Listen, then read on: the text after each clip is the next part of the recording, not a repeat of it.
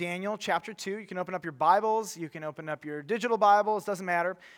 First half of the sermon will be on the screen, but the second half, you're going to have to actually open your Bibles so you can follow along. The title of this message is The Question You Cannot Unask. The question you can't unask. There are some questions, they just cannot be unasked. They are nagging.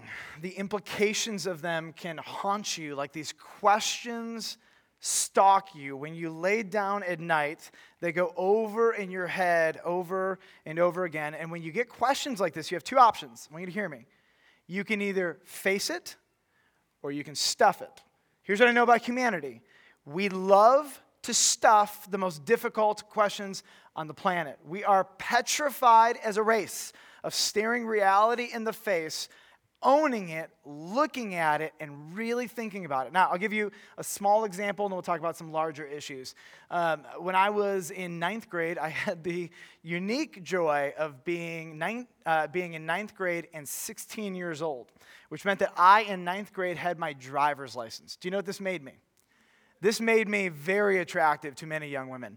Every girl in my class wanted to date me, not all of them, but a lot of them. And ironically, when all the other boys turned 16, I was way less desirable. But 16 years old, freshman in high school, I had a car. Here's the reason: I flunked kindergarten. It's a true story. If my mother was here, she would tell you, Michael, you didn't flunk. We just had to hold you back because you couldn't sit still. I was like, really, Mom? Like, that's why? Anyway, so I flunked kindergarten. That's my narrative.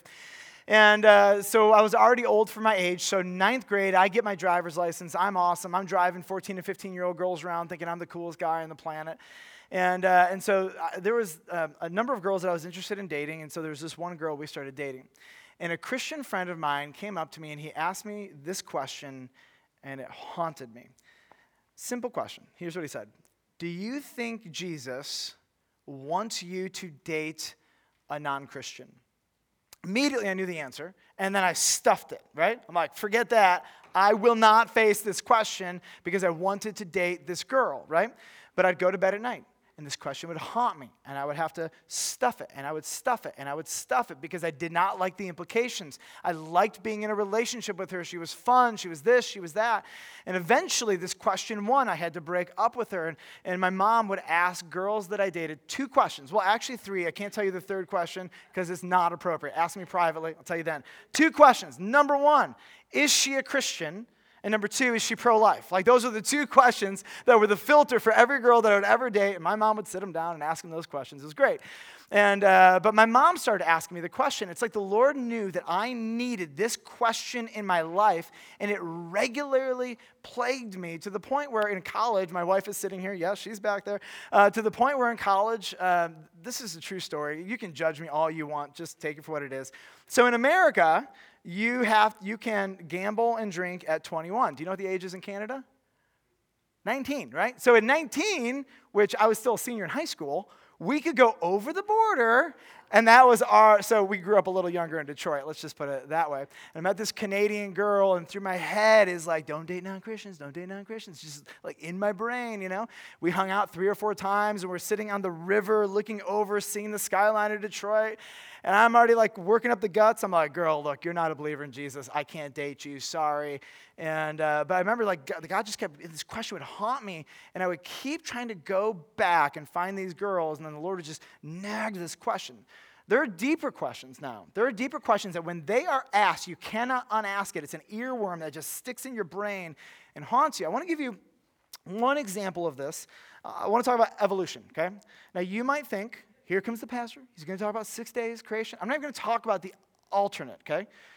I just want to talk to you about evolution for a moment because many people have banked their entire worldview and their view of reality and truth on this concept.